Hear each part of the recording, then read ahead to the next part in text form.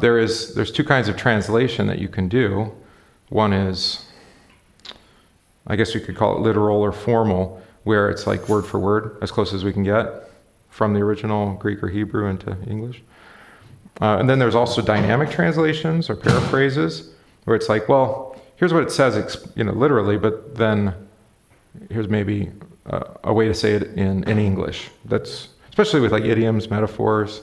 Jesus says, why do you call my eye evil when your eye is, or I don't remember, it's something like this. I can't even remember it because it's always translated differently. We translate it as, do you begrudge my generosity, which is not at all what it says. It says, why do you call me evil when your eye, or why do you call me good when your eye is evil? That's it. And you're like, what does that mean? So sometimes dynamic translation is helpful. But when something's carefully composed, when they take, and this is certainly the case with the scriptures, I would say it's the same with the catechism. By the way, we're on chapter 9. Okay, that's fine. I'll put I have the catechism text up on the screen, so worst case, you've always got that up there. So one more class? No. Maybe. It's up to you. What? Then you're defeating the purpose. Don't defeat the purpose. No, it's maybe, hopefully. We'll see. What was I saying? Oh, is that like Luther carefully composed the small catechism, which is what we're looking at. Specifically, we use it to teach children and adults, in your case, who are new to our confession. But he worked on it over the span of about 3 or 4 years. So he was preaching on what we now call the 6 chief parts. So Lord's Prayer, baptism, 10 Commandments, what did I forget? Confession, Lord's Supper, and Creed, right? He was preaching on those things as he was going about the churches in Saxony. We talked about this months ago. As he went about the churches in Saxony, which is where Wittenberg is and all of that, he found that the priests didn't even know what the Bible said, almost universally. Never mind fathers, mothers, children. Well, how are they supposed to? If the priests don't. Right. Exactly. So, as with any kind of grassroots what renewal or revival. Period is that? Oh, Luther? Yeah, 500 years ago. Okay. Mm-hmm. And I would suggest that if you want to think about time. So it's like 1,500 years after Christ. Right, but which button do I push? This one? No, that's not the one I pushed. So do you think that was like universal around, like you said, Saxony, but would that be like going on in Gaul? And Well, I mean, Saxony is Gaul. The way you want to, the problem is, we talked about this at the end of Bible class last week, is that usually the way we think of history is you're here, and then this is the goal, and the goal could be Jesus. Sorry for my handwriting. I should just use my finger. Well, you can't use the other side. I guess I could. You're right. Right. This is how, then I get my highlighter. Yeah. Oh my. Yeah, there's 2. I think I set it up that way. Anyway, this is how most people think of history, right? Is that whether it's your personal history or world history or United States history or whatever, is that we start here and our goal, we're going here, and then you could call this, we like to use this word today, progress, right? And progressive people think that we're not where we need to be, but there's somewhere we need to go. Unfortunately, with progress is, where are we progressing to? And what? Save your boards. What's that? You answered my. Save your boards. To save your boards? Do you save your boards? Do I save them? I think they do save them somewhere. I think I have it set up to save. I don't know. Doesn't matter. Oh, can you take a picture? I can save the board. Look at that button there. I don't know if that did what that did. Okay, there, it saved it somewhere, I think. Okay, that's how most people think of history. It's like, and whether it's your personal or your family or, right, we're getting better and better, and we're getting closer and closer to the goal, right? This is not what the Bible teaches. And this is really important with what we're going to talk about today, so I'm glad it came up. Most people think of history in that kind of linear progression. Of course, the problem with that, I should go back to it. The problem with that is, what does this look like? What does heaven, or who is Jesus? I remember, this is going to mess it up. Yeah, now it's just J. Who is Jesus? What's the goal, right? And people will say things like perfection, or if you want to be real churchy about it, holiness, or goodness, or longevity, or what? Like in our country, it's prosperity, human flourishing. People have all sorts of words. Yeah. But all of those are kind of, even Jesus is kind of, what does that look like? Because we've never been there. Right. So we wouldn't even know if we got there. Right? Enlightenment. Right, enlightenment, yeah. Today, since we're all religious pagans at heart, the goal is to transcend the body, actually. And that's been the case since the Greeks, even before the time of Christ. They were trying to transcend the body. Buddha, that's Eastern, but it's the same idea. It's like to overcome suffering and transcend into kind of some spiritual being. So we have that sense that there's some higher existence, but we don't know what it looks like. So we wouldn't even know if we got there, right? That's why I think, especially politically speaking, but morally and ethically, when people talk about progressing, and now we're more progressive, we know better than our parents and grandparents did, right? It's always what children think. I was going to say, we think we do. We think we do. I don't know. If that And when we mature, we're like, it used to be true, probably, but yeah, I think we lost something in translation here, right? Yeah. Is that you don't know what you've lost until it's gone? Well, that's a song lyric, but whatever, it's true. Right? And unless you maintain some kind of memory of it, you can't ever get back to it, if you did want to go back. But if you're a progressive person, whether you're a progressive Christian or a progressive political person or a progressive scientist or whatever, you don't ever want to go back to where you were. All right? And again, the Bible has a major issue with that because, the goal, you can call it heaven, or you could say Jesus, like we did before, right?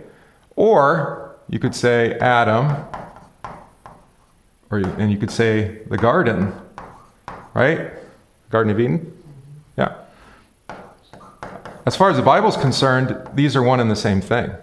Adam before the fall into sin, that's who Jesus is. I mean, they're not the same person, but Adam without sin, Jesus. Man without sin, also God, right? So he's a little different that way. So in the New Testament, this is called the old Adam, and Jesus is called the new Adam, for example. So that is the goal. We know what the goal is because we were there, right? There was the garden, and all things were good. And Jesus even said, at creation, it is very good on the seventh day when he was resting from all the work that was done. All right, so we do know where we'd like to end up, which is actually back to the beginning. Mm-hmm. So, what? You're gonna say? But better, actually. But yeah. You can't go back. You can't? Unless history isn't a progression up, but it's actually a circle or a cycle, you might say. Okay?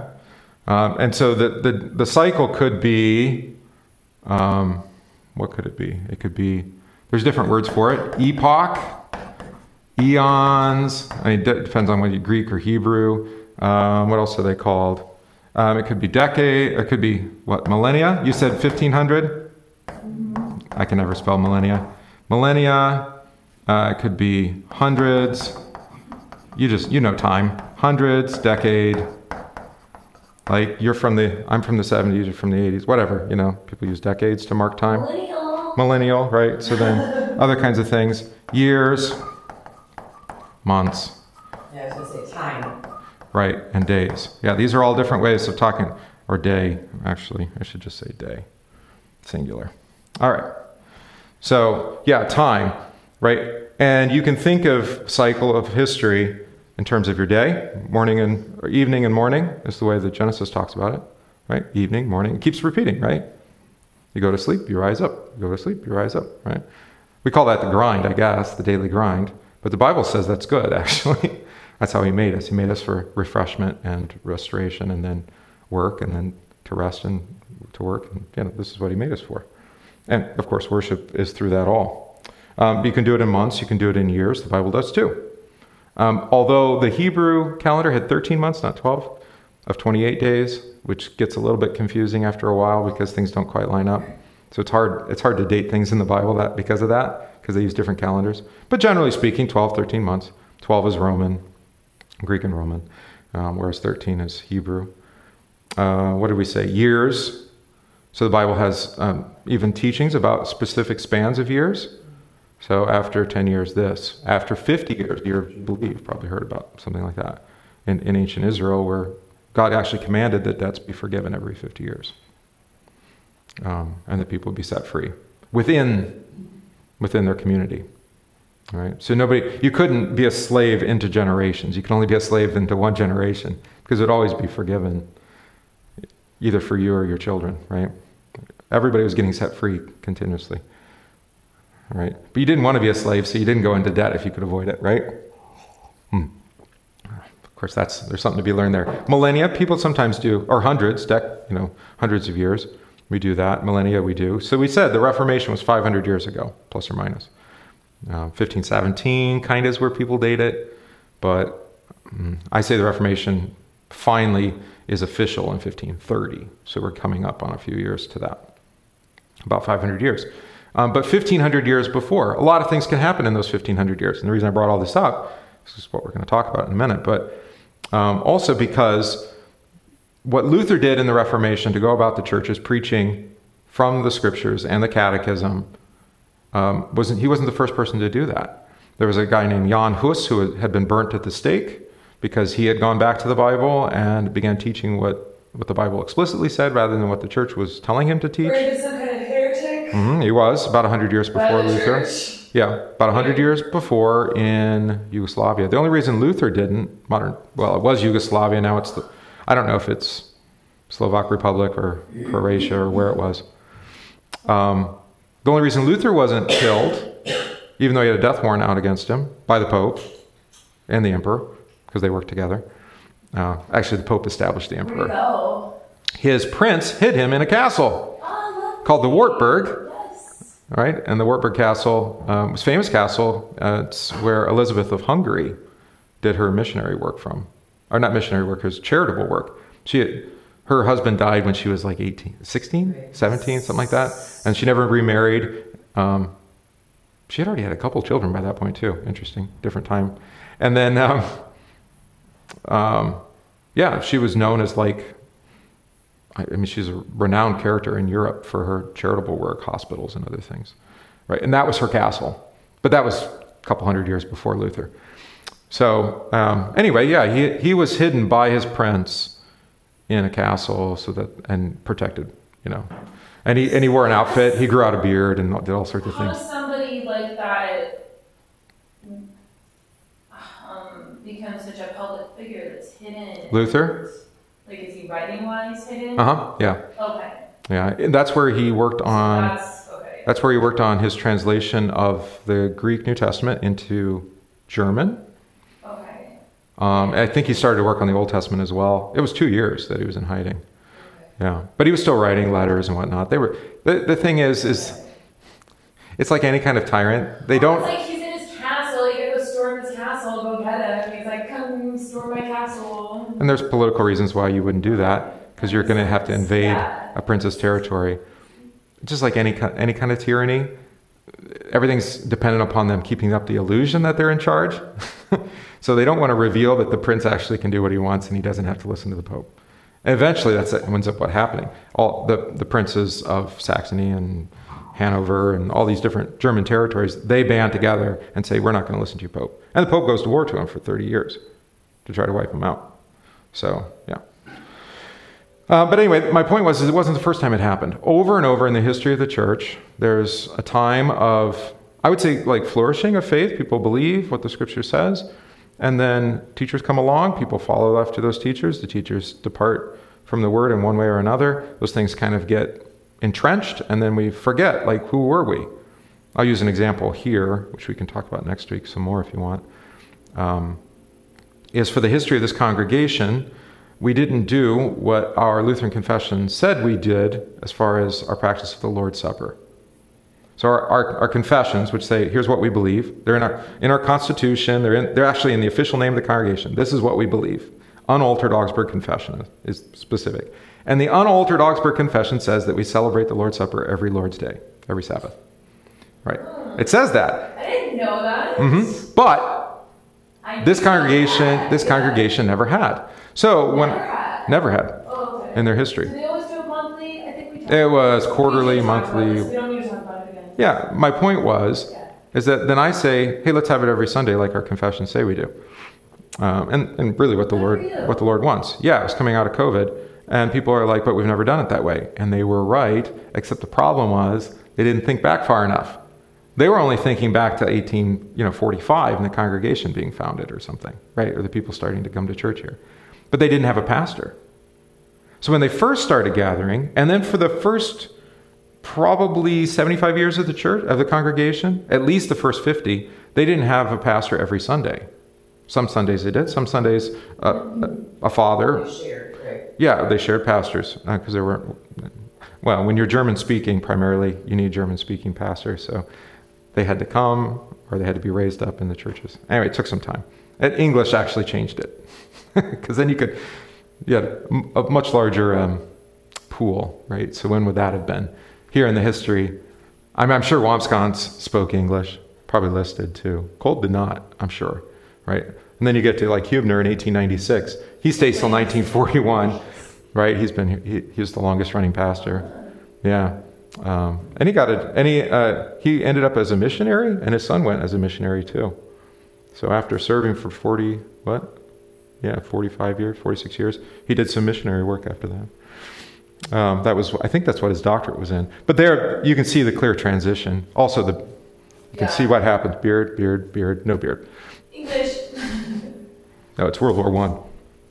Gas masks. You can't have a beard with a gas mask. It doesn't fit. No, it doesn't work. All right, so daily. We want to look at daily today because this history or this cycle is, according to scriptures, Romans 6, actually the daily life of the Christian.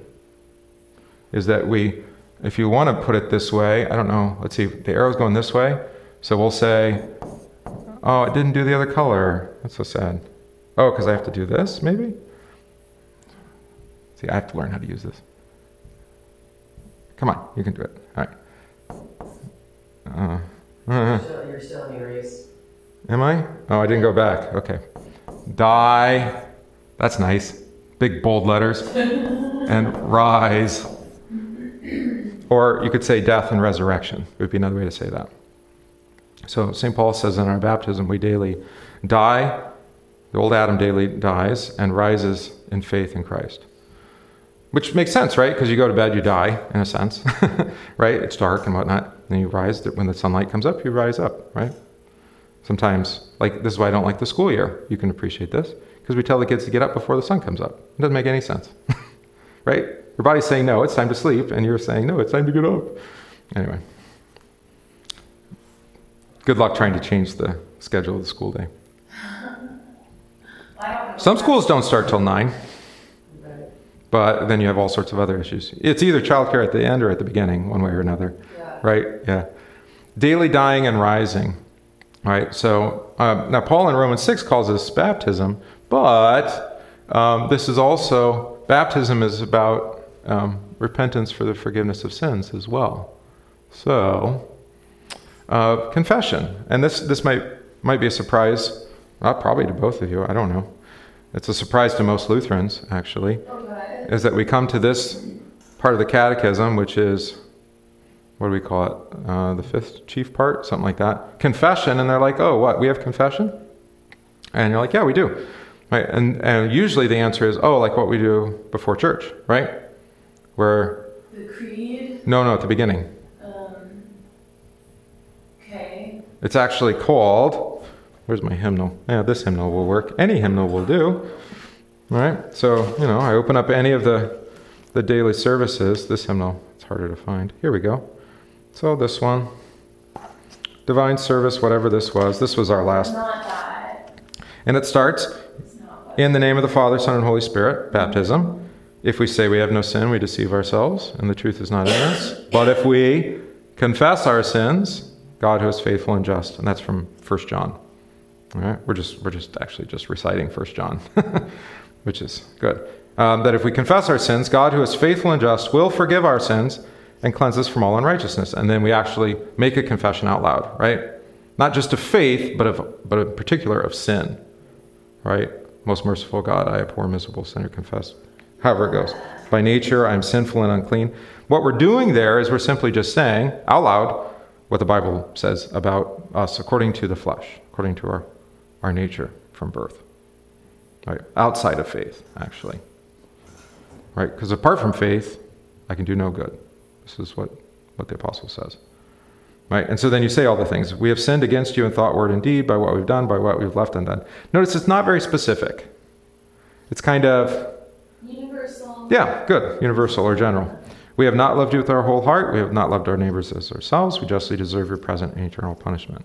Just saying what the Bible says, right? But then, in faith, for this, well, actually, the first part you can't say outside of faith either. You can't call yourself a sinner without actually believing what God's word says.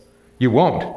Instead, you'll march in a parade and wave your flag and say, I'm not a sinner. Right. I'm not a sinner. Right, look at me. Right, which is not faith. For the sake of your Son, Jesus Christ, have mercy on us. So we see that all through the New Testament. People come to Jesus and say, Lord, have mercy on me, or Son of David, have mercy, that kind of thing. So we're doing the same. Forgive us, renew us, and lead us, so that we may delight in your wills and walk in your ways. To the glory of your holy name. Amen. All right, and then the pastor actually says, which one? As a called and ordained, see, they changed the words. As a called and ordained servant of Christ, I therefore forgive you all your sins. I forgive you. As a called and ordained servant of Christ, meaning he sent me to say these words to you. So who's forgiving you? Jesus is. That's right. Make sense? So we do that in church, and people say, oh, that's confession. And that's right, it is.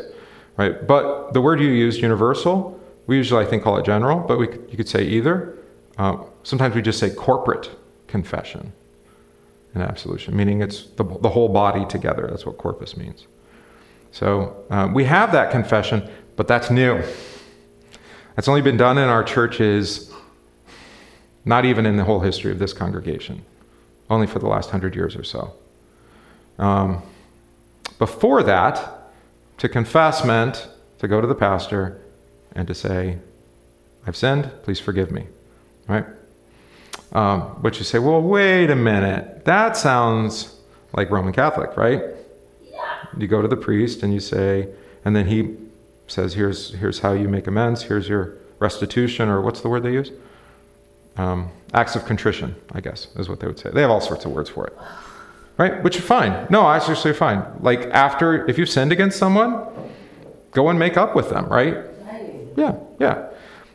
Is that confession and absolution? That's a different question. All right, and is that even repentance? It's not necessarily repentance. We do this with the children. You want your children to be repentant, right? And so you say you're sorry to your brother, right? Say this all the time. Are they sorry?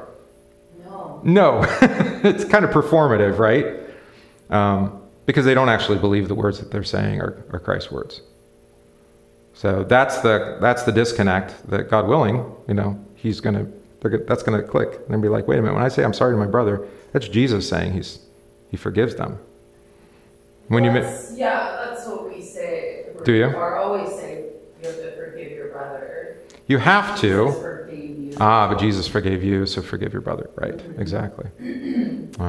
Which is the Lord's Prayer, right? Forgive us our trespasses. All right. So what's interesting then, the reason I brought all that up is that we do have this corporate sense of confession, which is new, but it's not in the catechism, either small or large, because they didn't do it at the time of the Reformation. What we do, when they confessed, they said out loud what was afflicting. Actually, I should do this. What was afflicting their conscience or their heart, you might say. You could say it either way. So saying, here's pastor, and this is what the priest would do, right? He'll ask you questions in the Roman Church and try to get you to figure out what's wrong. What we say is something different than that. Is like, what is it that's terrifying your conscience? And that usually happens because pastor said something in the sermon or in Bible class, and then it bugged you. And you're like, maybe I did something wrong or whatever, right? Or maybe things aren't going, maybe I'm not living the life that God would want me to, right? And so then you come to the pastor and you say, Pastor, talk to me more about this. That's confession, right? There's this dialogue usually with the pastor to say, here's what I've done, or here's what I've thought, or here's how things are going. Something doesn't seem right. Provide me some. Ultimately, what you want is your conscience comforted so that you're on the right path or that you're steered in the right direction. Yeah, guidance. Guidance, hopefully, not just from psychology or sociology or economics, although we can talk about those things, but ultimately from God's word to say, here's what God has to say to you. Right? And the ultimate word is always, in all things, I forgive you. That's his word. Because that actually makes everything right. Right? And actually nothing is right apart from him forgiving it. As Paul, quoting Isaiah, talks about all our works being filthy rags. Same thing Isaiah said. And others, of course. All right. So when we talk about confession, it has in mind what we sometimes call, what the Roman Church calls private confession, I think. I like to call it private absolution, just to be different, I guess, and confuse people. Private absolution. Or personal absolution, if you want. You could do that. Personal forgiveness. Like, Pastor, I need you to say, I forgive you to me personally. Because when you say it up in the front, you're talking to everybody, and you've not actually heard me say, like, what actually is on my conscience, what needs forgiven. Okay. So this is kind of revolutionary. Maybe not for you, but for most people sitting in the pew, they've never done this. I guess, like... They've never come they've never said, Pastor, can I talk to you? Never. In their whole life. I called you. Yeah, you did. But, like, I've always wanted that with something that... Right. Well, I didn't grow up with, in not being, like, if I was obsessed with being Catholic forever, I knew that they did that. Yeah. And I love it. Now, I would suggest this isn't something unique to just the relationship of a hearer of God's word to the preacher of God's word, or pastor to the member. But it's actually the call of every Christian. So you hear this from your children. Your children tell you maybe what they've done, right? They come to you because they feel guilt or shame, right? And then you're called to do the same thing, is to hear that, to not talk about it anymore, just forgive it. You might provide some guidance, here's how you can avoid it, but in the future, right? My kids have confessed to me things, not as pastor, but as father. They want to know. And a lot of times what I can say to them is, okay, I'm not surprised, especially the boys. I'm like, we have like the same genetic makeup for the most part. So the things that you're predisposed to are the same things I once was or am or whatever. So there's some fraternity there too, or collegiality or whatever you want to call that. Just sympathy, I guess, right? I feel your pain because I've been there, right? We talked about AA, I think, last time, maybe, I don't know. The Bill, whatever his name was, that started AA, picked up on this because he was a Christian. That's right. He was the...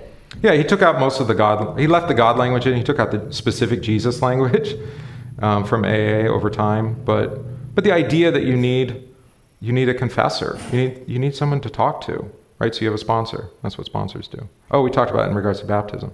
Yeah.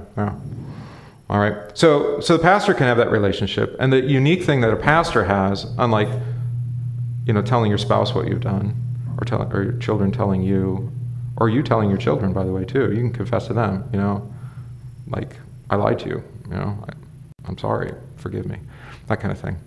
The difference there is both the sin, but also the forgiveness have ongoing effect in your relationships there, right? Because, like, if you sin against your spouse, especially, adultery or something like that, it's going to stick with you. Yeah, you're going to forgive, but the wounds are still going to be there, right? You're still going to bear the scars of what happened.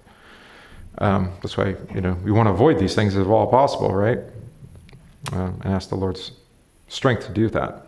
Whereas with the pastor, it's a little bit different because I'm not saying this is an easy thing to do, but it is my call that I never divulge the things that are confessed to me. So Allie said she confessed to me, but I'm not allowed to say now, well, remember what you said, because that's one reason Guy and I got involved with this too, was because we need separately and together, probably. Good talk. We need to. And nobody around us has spiritual guidance, even given any kind of spiritual guidance at all. We're like just by ourselves Right. in this as Christians. And it's hard. I mean, you might have a strong barometer. No. What's the thing? Not a barometer. What is the thing that gives you direction? Compass. Yeah. You might have a strong compass, and maybe it was instilled in you, from your parents. Your parents, like right and wrong. Here's the way to go. Here's the way to go through life. Here's the things to do. It may have been instilled in you, though, by other agencies. Could have been school, right? That kind of said, here's what's expected of you, and you're to be a good citizen or to be a good worker or something like that. And you may be rebelling against that because you're just not, maybe you're like me. You're just not a nonconformist. You're just, no, I'm not going to do what you tell me. I'm only going to do it if I want to do it, right? I'm not going to read that book. You can't. I'm going to go read what I want to read, right? Computer magazines or whatever it was. All right.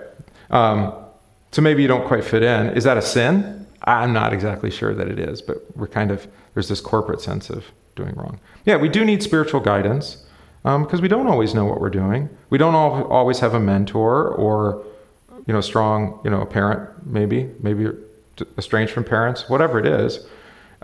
We need somebody, we need somebody or some people. I think we need both friends and we need confidants and we need, like you say, a spiritual guidance. And it could be more than one, too.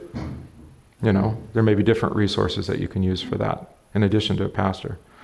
All right. But here in particular in the Catechism, to get to the point, finally, all right, is private confession. So, Luther says confession has two parts. First, that we confess our sins. And second, that we receive absolution, which you see solution in there. So that's connected to water. It's being washed with water like baptism, forgiveness. That we receive absolution, that is forgiveness, in case you didn't get that, from the pastor as from God himself, not doubting, but firmly believing that by it our sins are forgiven before God in heaven. All right, so these were kind of revolutionary words to people then, because they did not think that they went to confession for absolution, for forgiveness. They thought they went to confession to be told that they were wrong and told how to make it right. But there was ultimately no God involved, really, except for just like guidance or direction. But God didn't have to do anything with you, right? Maybe you would pray for the Holy Spirit to help you do better. But Luther rightly recognizes that all throughout Old and New Testament, that repentance is always for the sake of forgiveness of sins. You turn away from your sins back to God and for life, or forgiveness, or salvation, however you want to look at it. Those are almost synonymous. They're different, but they're almost synonymous. Right? And it's for the sake of faith, too. We actually tell God, we say to God what he's already said to us. You're a poor, miserable sinner. And we're like, okay, yeah, you're right. We are a poor, miserable sinner. This is Adam and Eve in the garden, right? Yes, you're right, God. And God says, here's what's going to happen as a consequence. You're like, okay. And he says, but don't worry, right? I'm going to send my son, or the offspring, to crush the serpent's head. I'm going to save you from this. So rest in hope. You are forgiven, right? And then he clothes them with animal skins. Yes, he sends them out of the garden, but he doesn't kill them. Which is another way of saying, they deserve to die. So he had mercy on them, yeah? Right? He didn't kill them, even though that's what they deserved. And they even agreed that they deserved that? Okay, yeah. Ultimately, the absolution is directing you toward, where's my history thing? How do I get back to that? Which button was it? Was it this one? No, I always push the wrong button. This one.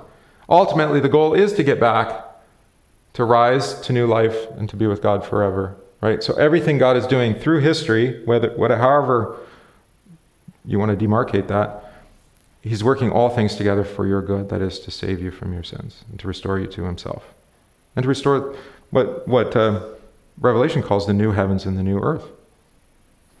New heavens and new earth, creation, same thing. Make sense? Okay.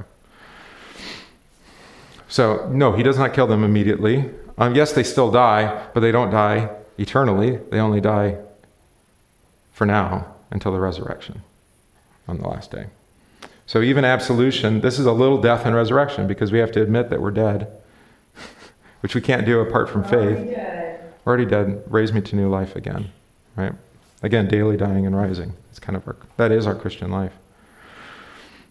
And, of course, it is for faith that we believe that by that forgiveness declared to us into our ears, not from our heart out, but from God's heart into ours, right? He speaks to us. That's why he sends somebody to speak to you, because you won't believe it unless you hear it from God. You can't, like, people, what's the George Michael song I always quote? You'll know it because the kids never do. They're like, what are you talking about, Pastor? You know, you just got to have faith. And my question is always, in what? Or who? For what?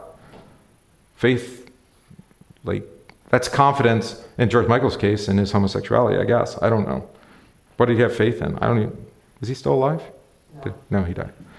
All right, so it's kind of a silly song because it doesn't actually have an object. Faith always has an object. It's always pointing to someone or something. You could say, I have faith in democracy. People say that kind of language. Well, that's still in something, right? Whatever I don't know what democracy is. All right, so what should we confess? And again, thinking not corporately, but privately, but personally. If you're going to talk to pastor privately. Before God, we should plead guilty of all sins, even those we're not aware of, as we do in the Lord's Prayer, or as we do before church. In what we call, we do the psalm to get up to the altar, right? But before the pastor, we should confess only those sins which we know and feel in our hearts. So notice what's in the heart or the conscience. Knowledge and the response to that knowledge. So God afflicts your conscience, afflicts your heart by telling you about what he expects from you, and you're like, God, but I haven't done that, right? And then those are the things that you would confess and say, Pastor, I heard you say in the sermon, I don't agree, or I'm not sure that's really, or it really bugged me, right? And then we can have that conversation. I might be wrong, by the way, too. That's the other reason to take it to the pastor. The pastor can say, I didn't say that very well. Or we completely misunderstood each other. Let's go back to the beginning and let's try this again, right? So what should we confess? And then Luther basically does what's instructed on the screens, actually. If you look up on the screens, it gives you a little prompt to do this at the beginning and then also before the Lord's Supper. Consider your place in life according to the Ten Commandments. Say, your place, meaning the place that God has put you, not where you chose to be, but where God put you, according to the Ten Commandments. I mean, you didn't choose to be a mother. You maybe did, but ultimately, without God giving life, you don't have life, right? There's women that want to conceive that can't. There's women who don't want to conceive and do, which, Anyway, they still had some choice in that, I suppose. Not always, right? There's other situations, too. In any case, God gives life where and where he wills. So where did God put you? Are you a father, mother, son, daughter, husband, wife, or worker, right? You fall into one of or more of those categories. These are what we call vocations, callings. Have you been, and then within those vocations, have you been disobedient, unfaithful, or lazy? All right, so disobedient meaning going against the rules established by God, right? Not whatever the other ones are. Unfaithful, so we use that in terms of like the relationship of husband and wife, right? Faithfulness. It's because the Bible likens marriage to our relationship to God. Actually, marriage was given to teach us about our relationship to God. That's what Ephesians 5 says. So we're faithful in marriage because God is faithful to us in our relationship to him, right? Jesus is described as the bridegroom, and we the church are the bride, for example. He does that. He uses that language, as do the prophets, right? So faithfulness in marriage. I don't know, can you be a faithful worker? Sure. What I would suggest that means is actually that you work in faith. Not faith towards your employer, because don't have faith in me, right? I mean, hopefully I don't let you down, but, or your other employers, right? But instead that you work according to what you believe, or according to what the Bible says. Hopefully those are the same thing, right? So that you don't steal at work, time or stuff, right? Well, because that's the seventh commandment. It's not that kind of thing. Or lazy. Well, that's pretty broad, but that's good enough, right? We know what that means. Have you been hot-tempered? Fifth commandment, right? Murdering. Rude or quarrelsome, argumentative. I always like going through this with the children because they're like, yes, yes, yes. Some of them have gotten the idea on it. Have you hurt someone by your words or deeds? Children, yes. Have you stolen? There it is, seventh commandment. Been negligent? wasted anything. So Luther says that all belongs to the 7th commandment and 9th and 10th. So negligence and waste are connected to stealing. I think we understand that, right? Especially if you're an employer with employees, then you really understand it. If there's people under you. You have people under you, right? Teresa, they work under you? Not right now. Not right now, okay. Well, you have. Yes. Yeah, and you know. I mean, you want to be able to say to them, don't steal my time or don't waste my time, right? Yep. It doesn't even resonate with people at all. Or done any harm, right? Now that, most people read through that list and say, okay, yeah, I have plenty we can talk about now, Pastor. I have places where this is certainly true. But we also have other devices or tools. I don't have one here. There's some out in the narthex where you can go through each commandment and you can see how you've sinned against both God and against one another, the commandments. It hasn't started ringing yet. All right, good. So let me show you one more thing. Again, in the Catechism itself, it says, here's a right for private confession of Christians at all time.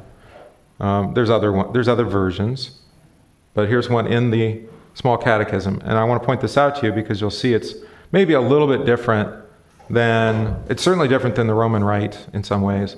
And it's what most people haven't done. It is like we talked about with prayer. There's kind of informal prayer where we just pray from the heart, right? Just the things that are on it. Then there's more formal prayers where you do it kind of by a step-by-step. Here's like the Lord's Prayer is a formal prayer, right? But there's other formal prayers that we pray. You can pray both ways. Same thing with confessing. You can say, Pastor, I just want to talk. Or you can say, Pastor, I'm not really sure what's on my conscience. I need a step-by-step. Can I walk through something with you that will help me? And that's where the rite of confession is very helpful, because it prompts you along the way. Yeah, or maybe you're not even prepared. Maybe you don't know, or you're not prepared to actually say the thing out loud yet, or the things, but you just want to say, I'm sorry, just in a more general sense, but privately. You could do that too. Because the point, everything's always about hearing the word of absolution. If you need to get it off your chest first, fine. If you don't, that's okay too. So, dear confessor or pastor, I ask you to hear my confession and pronounce forgiveness in order to fulfill God's will. I want to hear forgiveness. That's why I'm here. So that's a big way to start, right? And then you can see these words are similar to what we say in church. I, a poor sinner, plead guilty before God of all sins. In particular, I confess that as this, he's just giving this as an example. Here's what I've done that really bugs me, right? That I can't seem to stop doing, or others have told me is wrong, or I feel guilty about or ashamed. And right here it is as a servant or maid talking about saying and doing things and quarreling and grumbling. I have grumbled about the lady of the house and cursed her. Right. Well, fair enough. Okay? And I'm sorry, our confession ends the same way. So in our hymnal it says, I plead guilty before all sins. In particular, I confess, ... And then it jumps here, I am sorry for all this, and I ask for grace, I want to do better. Which also presumes I can't. Or I wouldn't be here confessing to you, right? Right. And then notice it's the master or lady of the house may say, right? So there's some examples of what they may say. And then finally, the confessor shall say, no options, God be merciful to you and strengthen your faith. Amen. Do you believe that my forgiveness is God's forgiveness? Yes, dear confessor. Ooh, I like that. That's not how we do it. In the hymnal, it just says, yes. Oh, dear confessor. Well, I'm happy to do it. I mean, I don't mind the acknowledgement. Well, you better. Right. What is my job? Let it be done for you as you believe. And then the same words you hear in church, but now spoken privately to you, personally to you. Right? And then usually there'll be other scripture that I can share, or some counsel or direction as a result. Right? And this is all because of the office of the keys, which we didn't talk about. But probably one of the most challenging things for non-Christians to believe is that God actually sends somebody particular to either to bind the sins that you refuse to confess, but also to loose all the sins that are confessed, even those you're not aware of. And you're like, well, how can one person do that, right? Like, what hubris, pastor, to think that you have all that authority. And I'm like, it's not my authority, it's God's authority. He happened to delegate it to me, and I didn't particularly ask for it or want to do it all the time, but this is what he's given me to do. Right? And for your sake, I forgive you your sins. That's ultimately the point. Although sometimes you have to say to someone, hey, you don't think that's a sin? God's going to hold that against you on the last day. Oops, I said that. Mm. Did you? Yeah. Well, I was really bad. Well, I mean, that's unconfessed sin, and that's the reality of that. So that's confession absolution. Hopefully that was helpful. I don't know. Nice. Yeah. And so that's when I talked about last week, 2 weeks ago, baptism being daily dying and rising, that's what it looks like. It's confessing your sins and being forgiven. Either parents to children, children to parents, husband to wife, wife to husband, or penitent to pastor. Regardless, that's our daily life. Or even just generally, ourselves to God. Sacrament of the altar is chapter 10. We have more prayers, table of duties, which we can or can't do. But we'll at least do chapter 10. I know you're a little grumpy about summertime, so.